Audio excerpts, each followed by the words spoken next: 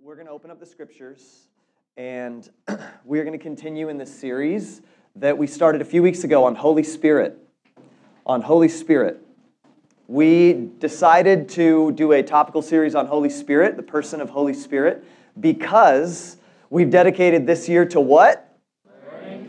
Learning to pray. And to pray is to engage with the realm of Holy Spirit. Not merely, that's not the only way in which Holy Spirit is at work in the world. He's all over the world. He's indwelling us. Even our physical lives are ways that we get to commune with Holy Spirit. But when we focus in on prayer, we are tuning ourselves to Holy Spirit. We are speaking to Him. We are listening to Him. We're asking to be filled by Him. And if you're at all like me, early on in my following Jesus and being a Christian, Holy Spirit was talked about and treated as like an auxiliary element for really, really deep Christians who want to like understand profound things that aren't really essential. You just need to kind of study the scriptures, be a part of a church, and fill your mind with things, and then you are a mature Christian. Yet, in the Gospels and in the scriptures, Holy Spirit is the primary gift of the gospel. So we have a problem, right? If we treat that primary gift, learning to live with and be filled by the very presence of God Himself, and we treat that as auxiliary, we have a problem. And so what we're trying to do in this series is begin to open our minds a bit more, open our eyes a bit more to what the Scriptures have to say about what life in God's Spirit is like, how we can learn to cultivate Spirit-filledness and learn to walk by Holy Spirit. The way that we decided to do this was to look at the metaphors that Scripture uses for Holy Spirit, which is interesting because the way that Scripture primarily talks about God's Spirit is through metaphors. They're metaphors like breath. A few weeks ago, we went over that one. Today, we're going to be going over water, wind, fire. These are all inherently experiential metaphors, right? And if you're at all like me, wired in your mind, you're going to be suspicious of experiences, especially the way that experiences can be these really audacious, kind of adrenaline-fueled spiritual type things that seem to be not grounded, seem to be more fanatical than faithful. Yet we cannot dismiss the way that the Scriptures speak of Holy Spirit, right? And in fact, I want to attest to you that much of why our following Jesus can feel hollow is because we oftentimes dismiss the real experiential work that God Himself wants to do in our lives. Okay? Case in point. Open up in your Sunday liturgy. You're going to have the Scriptures in here. But we don't often like align and curate every single element. There are multiple people that are feeding into the way that we structure our gatherings on Sundays.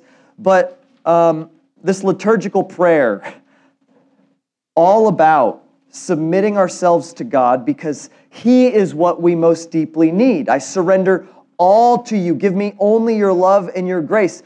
With these I will be rich enough and will have no more to desire. When we were praying that out loud, I don't doubt that many of us were feeling like, I got a whole lot of things that I'm desiring right now, God. Where you been? This is real. And the gap between the truth we know and have come to believe in Jesus in the Scriptures and the presence and power of Holy Spirit is the gap that we need to close to see these things become our lived realities. Now, know from the outset, it will not be perfect on this side of eternity with God.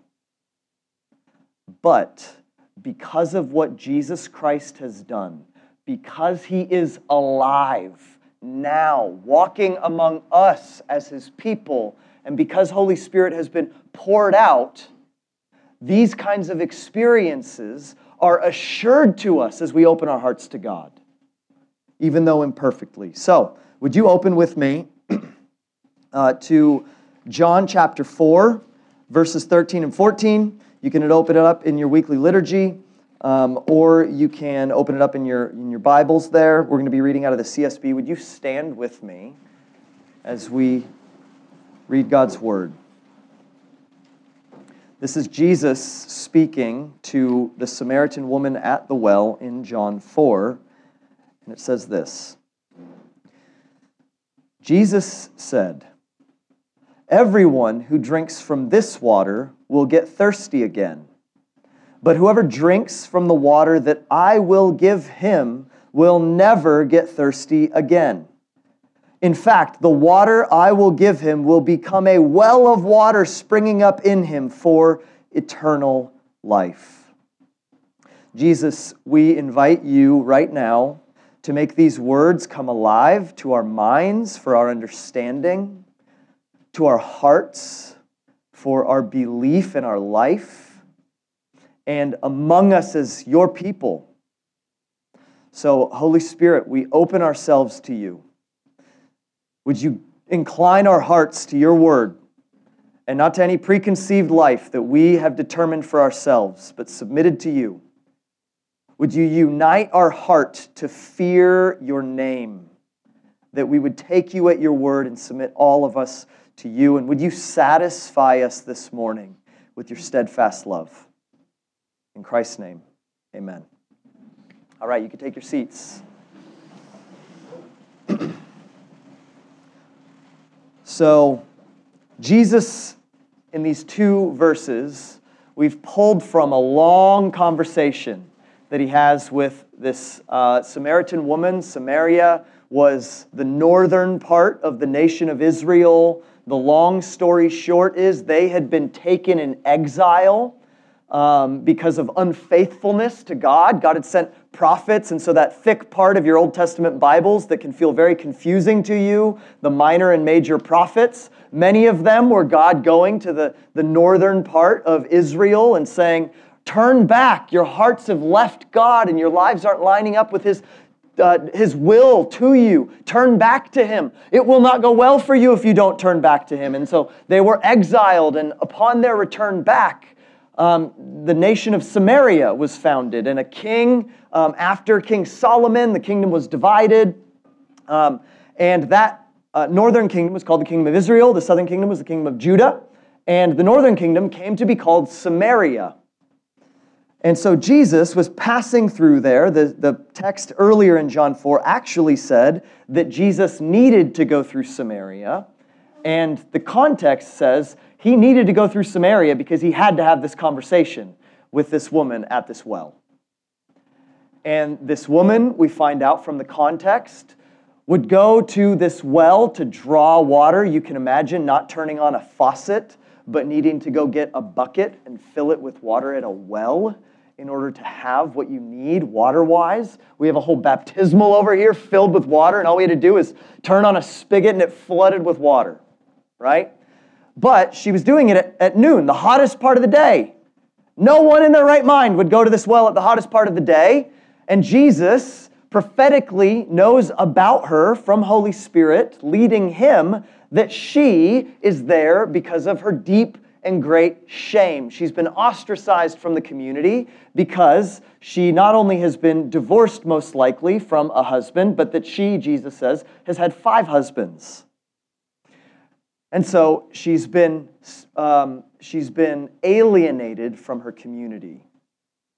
She's been marked with shame, and she's even currently living a life that she feels so ashamed about, she will undergo the worst part of the day just to avoid those interactions.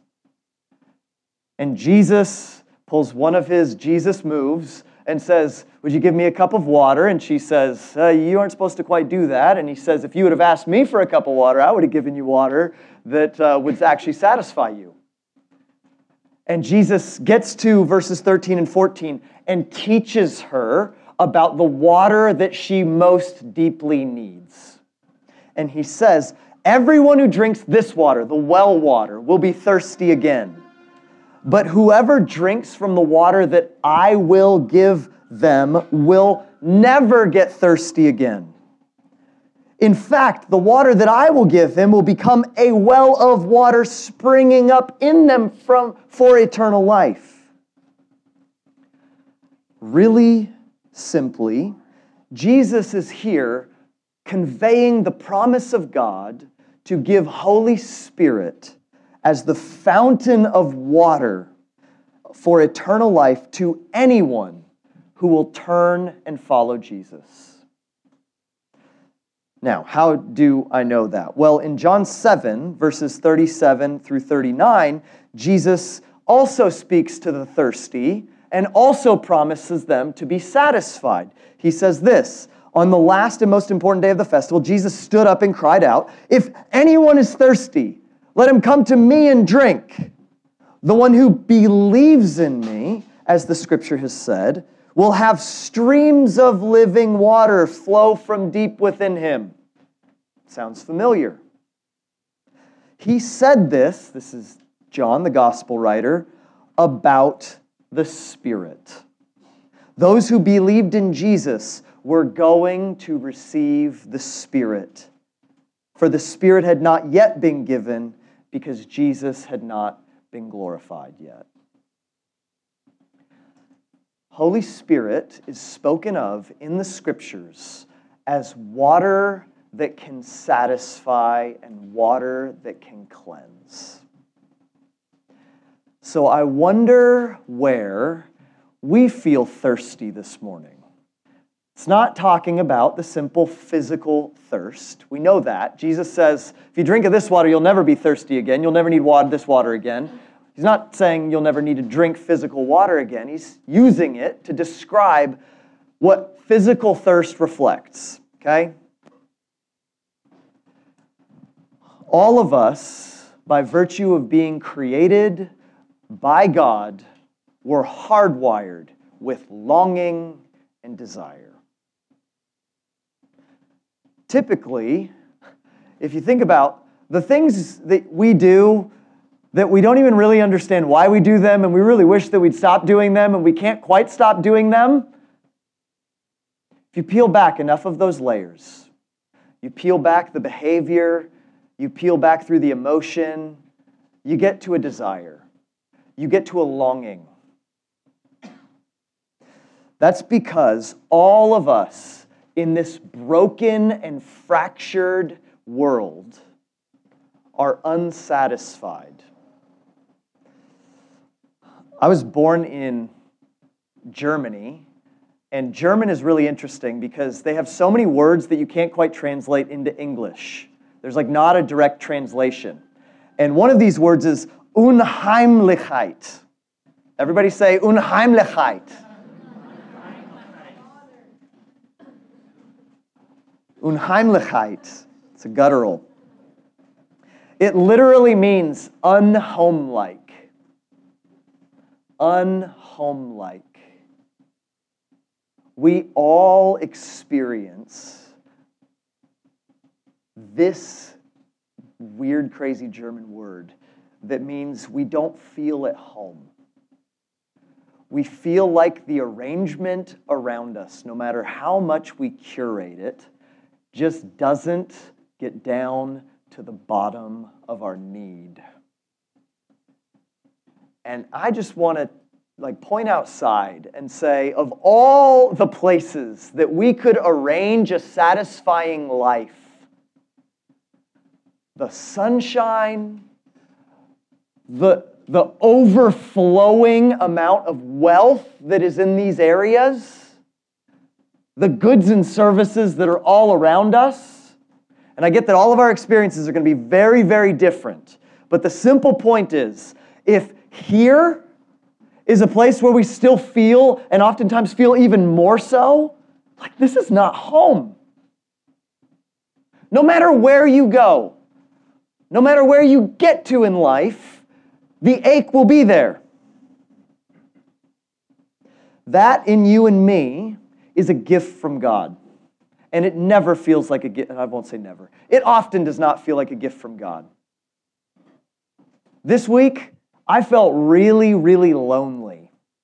Okay? It started with being gone, uprooted out in England for 10 days. It was so fun being with the people, but I started missing other people that were back here. And then I got back and I was sick. And then my wife got the sickness from me. And then I was exhausted and at home recovering. And I started realizing, like, man, I feel this aching in me. What the heck is that? Like, why do I want to get up at 10:30 at night from bed and eat a bowl of cereal? I'm not hungry. Like, you ever think about that? Like, food. For me, food is a huge thing. I don't look like it, and God's just given me a metabolism that hides my gluttony, but I open up that fridge and I'm like, let's see. What sounds like it would satiate this appetite? And it's not a stomach appetite. Okay? Unheimlichkeit. Unhomeness. We are not at home. One Polish philosopher named Eva Hoffman described it this way. Since Adam and Eve left the Garden of Eden, is there anyone who does not in some way feel like an exile? We all feel ejected from our first homes and landscapes, from our first romance, from our authentic self. An ideal sense of belonging, of attuning with others and ourselves, completely eludes us. And here's what the world is shouting at us right now. You just need to discover who you really are. You just need to look within and find out those unique things about you, and then you need to live them out and shout them out, and you need people around you who will affirm those about you. And then you will feel home. The world will always tell you the answer is within you. But Jesus will always call you to find the answer in Him. And Holy Spirit is the reality and the possibility of the answer to be satisfied. Holy Spirit is water that satisfies the soul yearnings we all have.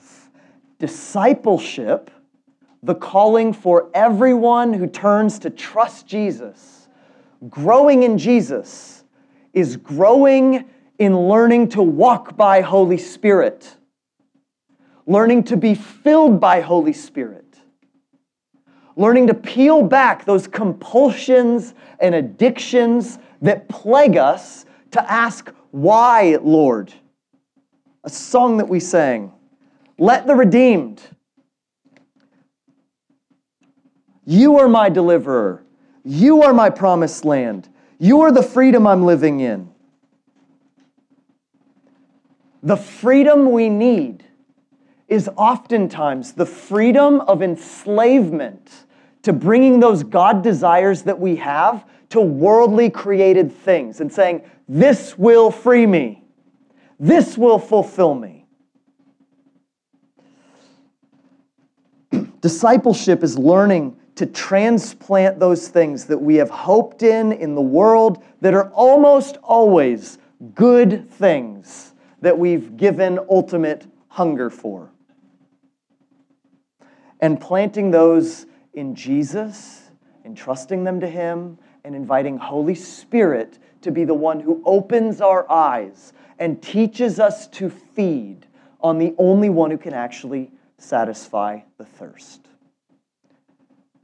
God's Holy Spirit within us, but from outside of us, and pointing us to the Jesus who is outside of us, is the only way that we can live lives of fullness and presence that make us whole enough to be satisfied, fulfilled human beings.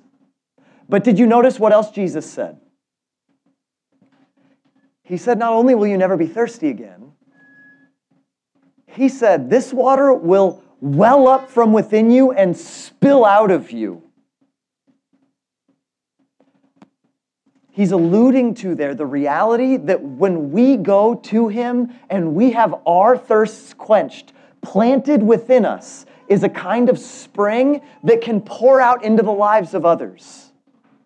That our life no longer becomes about obsession, trying to be fulfilled, and becomes we are fulfilled in Jesus, and so we go and we serve and we love other people, and we speak about this well of eternal life that we ourselves have found, and that they too can come and drink from. And so eternal life comes into you and spills out into someone else, and through you, eternal life flows from them. And Holy Spirit is like bursting these wells in the lives of people. And that's what the church is. It's this place where when we come together, the water is spilling over. Friends, I want to invite us to believe this morning afresh that because Jesus died for our sin and with our sin and was raised to new life, He left our sin buried in the grave. Whatever sin you are living with and coping with is dead. It does not hold power over you if you are in Jesus. But we're running back into that grave, into that tomb, to find it and say, this will satisfy me. Right? It's the whole Gollum effect, right? The ring. The precious thing to us that can't actually satisfy us and turns us into something hideous, turns us into something ugly. I heard a really wise old guy who'd been following Jesus for a long, long time say so much of life, listen to this. So much of life, especially life following Jesus, is learning to let go of the things we believe we most need. It is learning to let go of the things we believe we most need. And when we do, our hands are opened. Our thirst is given over to the one who can satisfy. So, the scriptures attest to, if you do not believe from Jesus here, God's sufficiency, that everyone who puts their hope in God and entrusts their lives to Him, He will satisfy. We do not follow Jesus from drudgery. We follow Him from abundance and life.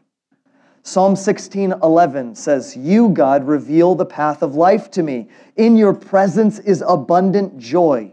At your right hand are eternal pleasures." 1 Corinthians 12:13 says, "For we were all baptized by one Spirit into one body, the church, whether Jews or Greeks, whether slaves or free, all kinds of people, and we were all given one Spirit to drink." There it is again. Psalm 23 says, "The Lord is my shepherd. I have what I need. Not because I have riches in abundance, but because I have a shepherd who is my Lord and gives me what I need." Here's the problem, okay? Here's what the scriptures say our problem is this morning. And this is where we're going to land the plane. Jeremiah 2, verses 11 through 13. This is Jeremiah, who is a prophet given by God to the people of Judah to call them back to the living God. He says this, "Has a nation ever exchanged its gods?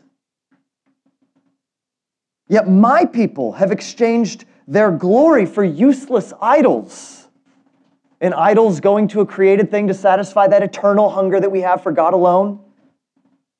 He's saying, you've exchanged me, you had me, and you ran to idols, to things that cannot satisfy. "Be appalled at this, heavens. Be shocked and utterly desolated.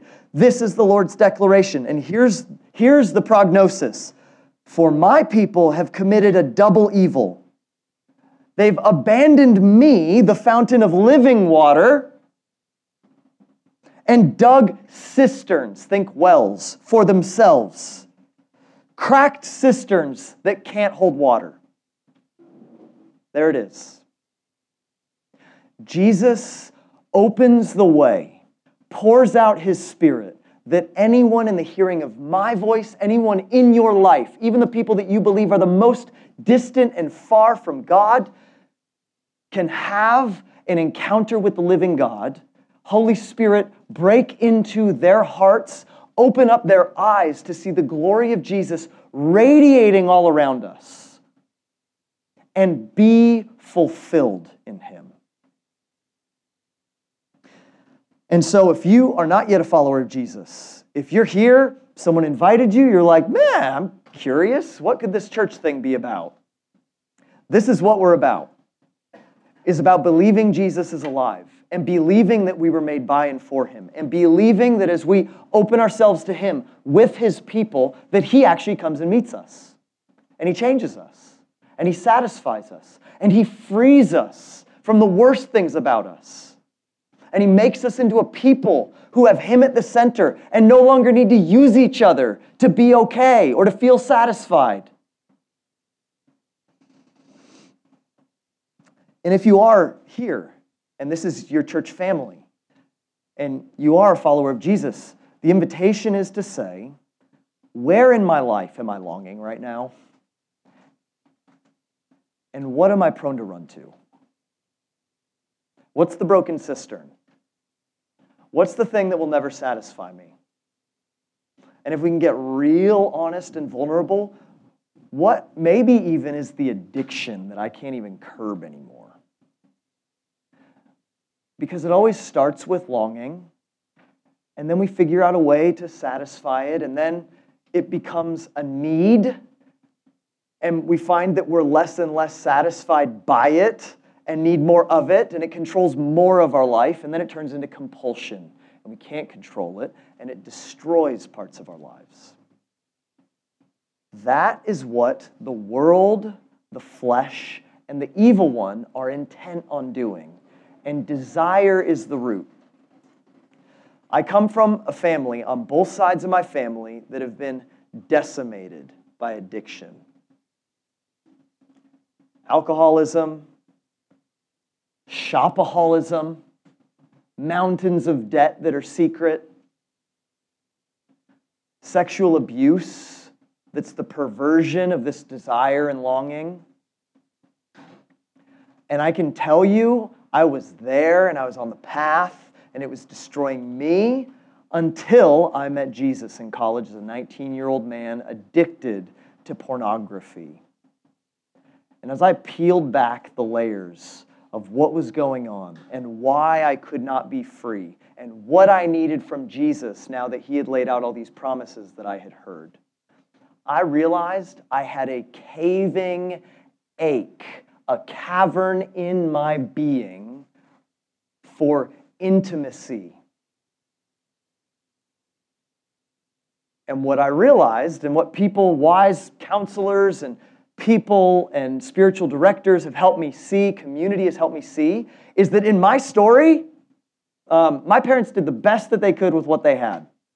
But neglect is a huge, huge area of brokenness in my story. Most of the interaction that I got to have with my parents was either negative punishment and discipline for not getting the grades that they thought I was capable of getting and should get, or positive affirmation because of my success, or sports. I loved sports so much because my parents would come, and I was good at sports. And it's not throwing parents under the bus or anything, but this has to be spoken out because you want to know what the most common way that mistreatment of children occurs?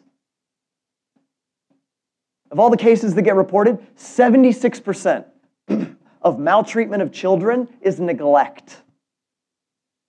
Some of you have an ache in your soul because you never had a parent who spoke affection that was free over you, desire that was placed on you because you were their child. You were a daughter, you were a son, and that's all that they needed.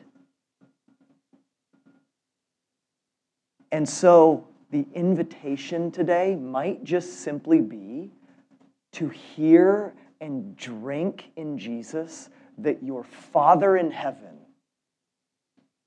sings over you His desire and affection. That He made you because He thought of you and thought it was a good idea to make you. because he wanted you. And he sent Jesus to get you back. And maybe you can't stop looking at pornography because you're aching for intimacy. Or maybe you can't stop going shopping for something because you feel like material possessions can be the thing that gets you a little high, and so that you can finally be satisfied and be okay, and then it wears off and you're like, oh, the new iPhone has titanium? Oh, I need that. It's like the worst marketing of an iPhone I've ever had. Titanium, I don't care. Do you see? Or maybe it's alcohol or drugs. I don't know, prescriptions. Just to numb away some of the pain. And in the middle of this room is Jesus, inviting you to see that all of that brokenness, all of the evil that breaks and crashes into your life when we give ourselves to these things can be healed and mended and transformed in Him. There are a couple of things that we can do really practically to learn to transplant that thirst up from the things of the world that only corrupt us, break us down, and turn us into the kind of people that are willing to break other people down to get what we want, and can make us whole and free that we could pour out into the lives of others in love and service. The first thing is community. You will not experience this thirst-quenching reality of Jesus on your own. There is no Jesus in me discipleship.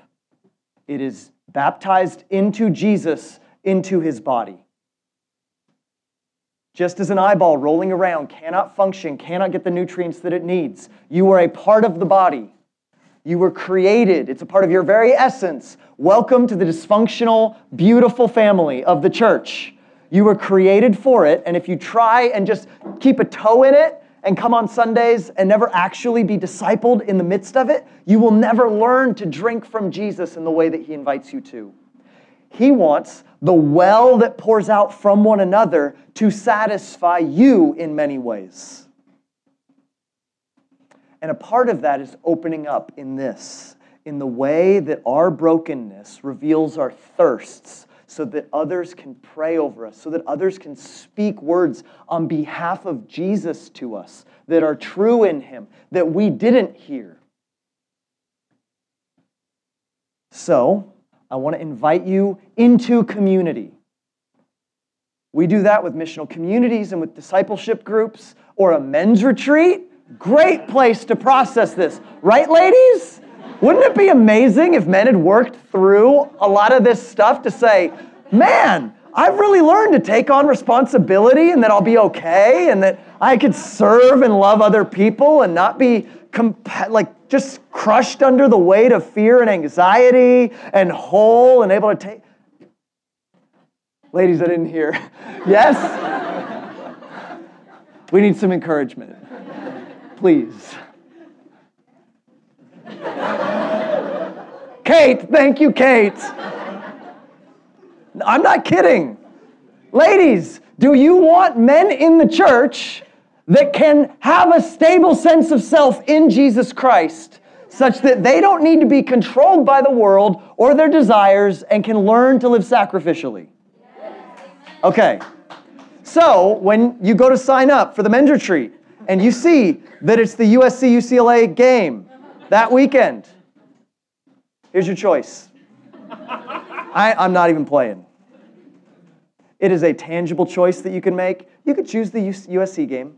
No one's going to shame you for it, but you've invested somewhere. Okay? That's what it always feels like to follow Jesus. It's turning away from a good thing that the world wants to drown you in so that you lose the ultimate thing. And I'll say, if you don't come to the men's retreat and go to the USC game or do whatever else you had planned that weekend, that's okay. You need to find out how you are going to do this. Okay?